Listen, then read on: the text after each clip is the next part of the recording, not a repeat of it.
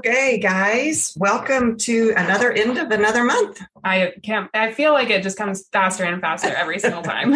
Well, and now we're like facing December, which Christmas is right around the corner. And That's true. That's very anxiety filling for me because I'm not ready. A little bit. I hope you all had a good Thanksgiving. Yes, hope you all did. We did. We did. Okay, so this is Myths and Monsters, episode 21. Yeah. And I'm going to talk about the Bunny Man. What are you talking about? The Bunny Man. And I assume that's not like the Easter Bunny. All right. I'm going to talk about the Island of Dolls. Oh, that sounds creepy. Yeah. So I will. I don't know what it's all about. I don't like dolls. You want me to go first? Yes. Sure. Okay. So the Bunny Man. At the stroke of midnight on Halloween, a killer in a white rabbit suit awaits. Lore has it that if you speak his name 3 times, he'll appear. Bunny Man, Bunny Man, Bunny Man. No thanks. Why would anybody say it? Honestly? I don't know. Well, you just did, I guess. But don't expect to survive. He'll slash your head off with a hatchet. What if he just walked out of the bathroom right now? I don't know what I would do. Another rendition of this is that it's the spirit of an escaped mental patient that haunts this bridge. It's a bridge that this happens I see. at. Okay.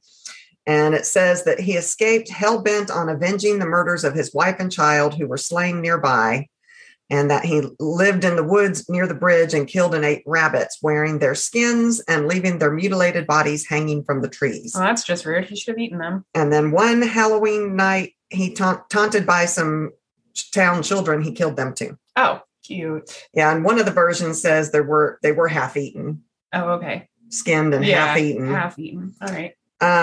The Bunny Man Bridge was featured in the Fox documentary Scariest Places on Earth.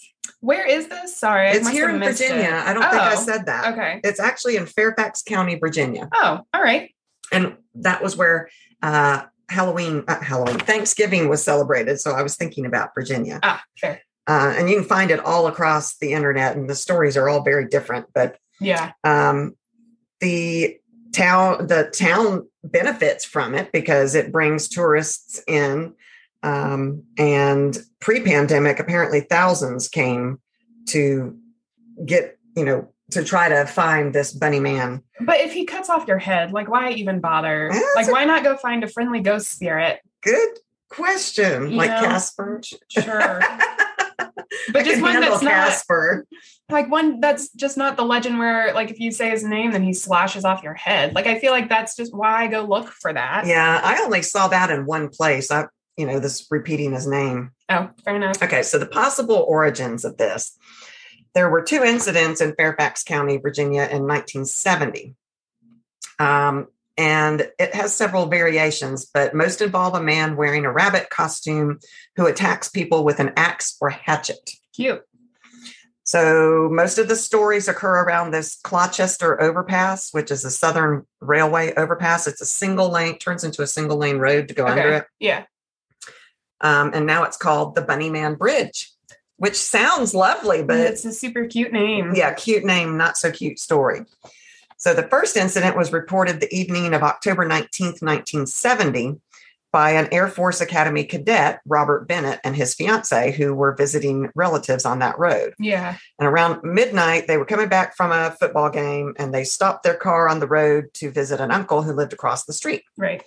So as they sat in the front seat of the car with the motor running, they hadn't even turned it off yet. They noticed something moving outside their rear window. Mm-hmm. Moments later, the front passenger window was broken, just smashed. Yeah. And there was a white-clad figure standing near the broken window. Bennett turned the car around, and while the man was screaming at them about trespassing, he said, "You're on private property. I have your tag number." And as they drove down the road, they realized that there was a hatchet on the car floor, that he had broken the window with a hatchet and it fell into the car. Great. Okay. So they went to the police, and Bennett insisted that the guy was wearing a bunny suit and had long bunny ears, but the fiancé said, no, he was just dressed in white. There weren't any bunny ears, but they were both terrified. So right. So which one is right? The aunt of them, I don't know if it was the fiancé or Bennett himself, but she was interviewed and remembered picking out the glass from I see. the girl's hair. So Right. something happened for sure. Yeah. They both remembered seeing his face, but because it was dark, they couldn't determine what his race was. And the police gave the hatchet back to Bennett after examination because there was no proof of anything. Right. So the second incident was reported on the evening of October 29th, 1970. That's 10 days Same later. year, yeah. Mhm. When the construction security guard, Paul Phillips, approached a man standing on the porch of an unfinished home on that same road. He said the man was wearing a gray, black, and white bunny costume and was about 20 years old, 5 feet 8 inches tall, and weighed about 175 pounds. He began chopping at a porch post with a long-handled axe, saying, "You're trespassing. If you come any closer, I'll chop off your head." Oh, cute. Maybe that's where the chopping the head off thing came Maybe. from. I think a lot of little pieces of these stories have now Become like the manifested bigger into this story. urban legend. Yeah. Fairfax County actually opened investigations into both incidents, but both were eventually closed for lack of evidence. In the weeks following these incidents, more than 50 people contacted the police claiming to have seen the Bunny Man. Several newspapers, including the Washington Post, reported that the Bunny Man had eaten a man's runaway cat. Oh, poor kitty. I know. So another incident that occurred at this bridge, which this one may or may not be true. The timing is off. Weird. Parts Okay. of the timing have been debunked, but it doesn't mean the story itself might not be Sure. correct. It says that in 1904, a group of convicts were taken from there's an asylum apparently in Clifton, Virginia, and they were put onto a bus to be transported to a nearby prison. Yeah. And on the way, one of the buses crashed and convicts managed to escape. The police were able to round up all of them but one. And as the search went on, they found skinned, half-eaten bunnies in the woods and hanging from the overpass of the bridge, which is the Bunny Man Bridge. Bunny Man Bridge. A year later, on Halloween night, several teens went to hang out under the bridge. Come morning, they were all found dead. Oh. It is said that if you hang out under the bridge on Halloween night, you'll meet the same fate as the rabbits and the teenagers. And to this day, there have been many sightings of dead rabbits around the woods around that bridge, Yeah. as well as a white figure appearing late at night under the bridge. Okay. So parts of these stories have all been debunked, like the asylum that they were supposedly being transported wasn't built till 1916. Oh, and that was in 1904? Mhm. Gotcha. So, but it doesn't mean that the year might have just been wrong. Yeah. So, I mean, it could still be, it's still creepy. Yeah. And, there's still to this day stories of dead rabbits around that bridge every year. Yeah. And someone in a rabbit suit throwing hatchets at parked cars or passing cars or lovers in parked cars. Yeah. That's just crazy. Interesting. So, yeah, something in Virginia where we spent Thanksgiving. Well, and I think, that'd be like the interesting start of like an urban fantasy story where, someone's called in because of all these dead rabbits that are around, or like someone gets murdered there in much the same manner as the dead rabbits and like that kind of thing. And your main character has to be the one to go and check it out and check like magical signatures or something in the area. I like something that like idea. that. What's that series that we just got done watching where there were cats that were found dead? Oh, it was Midnight Mass. Midnight Mass. So yeah, you can use pieces from these urban legends to come up with some really cool stories. And I can just like already envision like, okay, my character pulls up in her car by this bridge and da-da-da-da. So like that'd be really interesting. Were there any other people found dead after that? Because it said, the legend has it like if you go there, then you're going to end up dead too. Yeah, like, as teenagers. I couldn't find any, but there were so many websites that popped up when I started searching it. Yeah. There very well could have been. Interesting. So yeah. Cool. Yeah. What's your story? Well, first of all, that makes me want to write a whole other book, and I don't have that. So this one sparked something in her, guys. And it's true. Not that maybe it'll make whatever. We'll see how that goes. Okay. One of my characters is in Virginia, so she potentially could go there. That's true. Mm-hmm. Oh, that would be exciting. It would be interesting. Okay.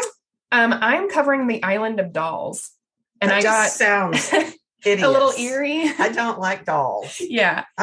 No. So I got all of this information from the New York Post, and I did a lot of paraphrasing and a few direct quotes from the article. But like, if you guys want to read more in depth, they talk about it a little bit better than I do here. So it was really interesting. So, and also, I'm going to go ahead. This takes place in Mexico. Okay. So I'm going to apologize for any pronunciations that I get wrong. Yes. Feel free to holler at me about them. It sounds great. So in the canals of Xochimilco, which is Mexico City's last vestige of the Aztecs, it's said to be one of the most haunted locations in the world, the Island of Dolls. So I just listened to a podcast episode on And That's Why We Drink. I love that. And M covered this one and they told it really well. It was really well researched. So if you also want to learn a little bit more about it, go listen to And That's Why We Drink. That's so funny because as I was doing this one in Virginia, it made me think of M because she's from Virginia. Mm-hmm. And I wonder if she's done this story. I'm not caught up on all of their episodes. Yeah. Anyway. Yeah, for sure.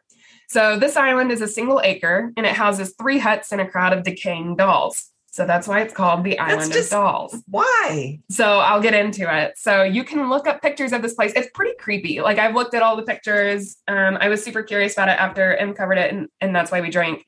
And so I went and found pictures. And as I was looking for a topic for today, I was like, you know what, that would actually be a really fun one to cover. Yeah.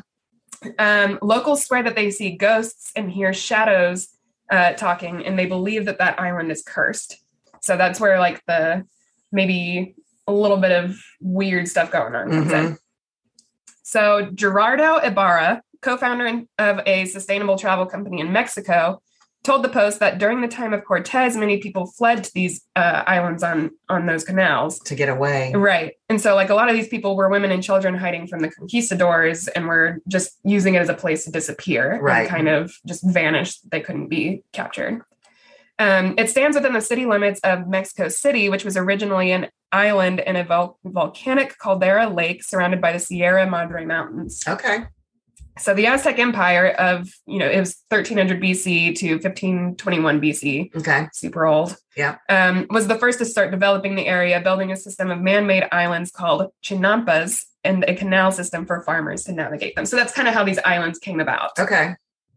So after the Aztecs were defeated in the Spanish-Aztec War, much of the chinampas were filled in and turned into the basis of the city that we know today as Mexico City. I had no idea about that. Me neither. Interesting. Except for the southern end of Mexico City in Xochimilco, where the chinampas and canal system still exist, and they're an integral part of local life and are a World Heritage Site. So that's pretty cool. Just some fun history. For farming and stuff too? I think so, yeah. Makes sense. These days it's more of a tourist attraction than anything. Okay.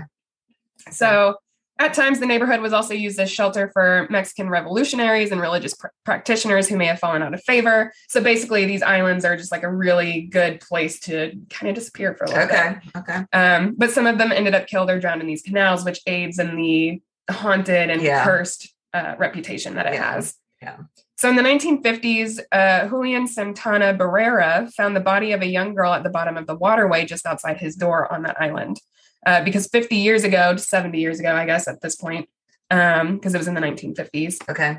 The water had been clear enough to see to the bottom. So he saw the girl's body and it was just a little girl who had drowned in the canals. Sad. I know. So the girl was swimming with her sister or friends and the current took her and she ended up drowning. Oh. Yeah. And that was a quote by Rogelio Sanchez Santana, who's the current, quote, guardian of the dolls.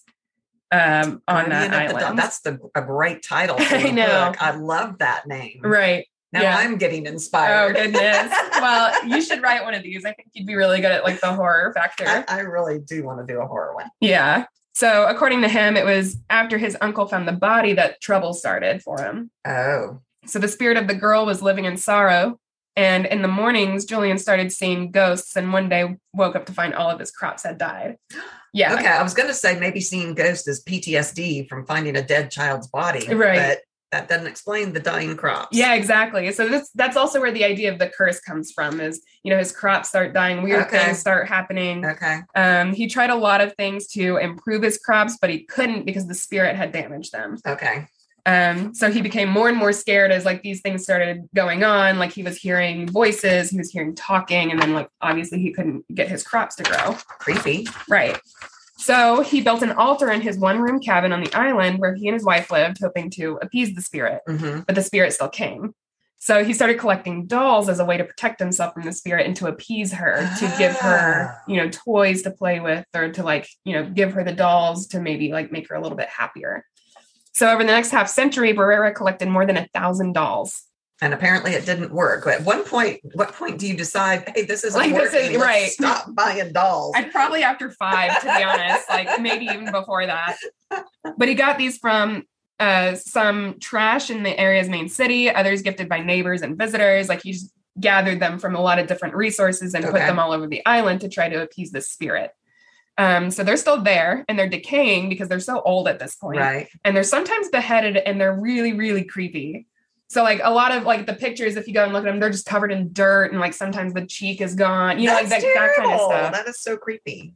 Yeah. So everywhere you look, there are dirty dolls hanging from trees, nailed to buildings, nailed to houses and the 3 cabins and the huts that are there. Why, if you're trying to give dolls to this little girl to play with, what the heck does nailing one to a cabin do for the little girl? I have no idea. Oh my God.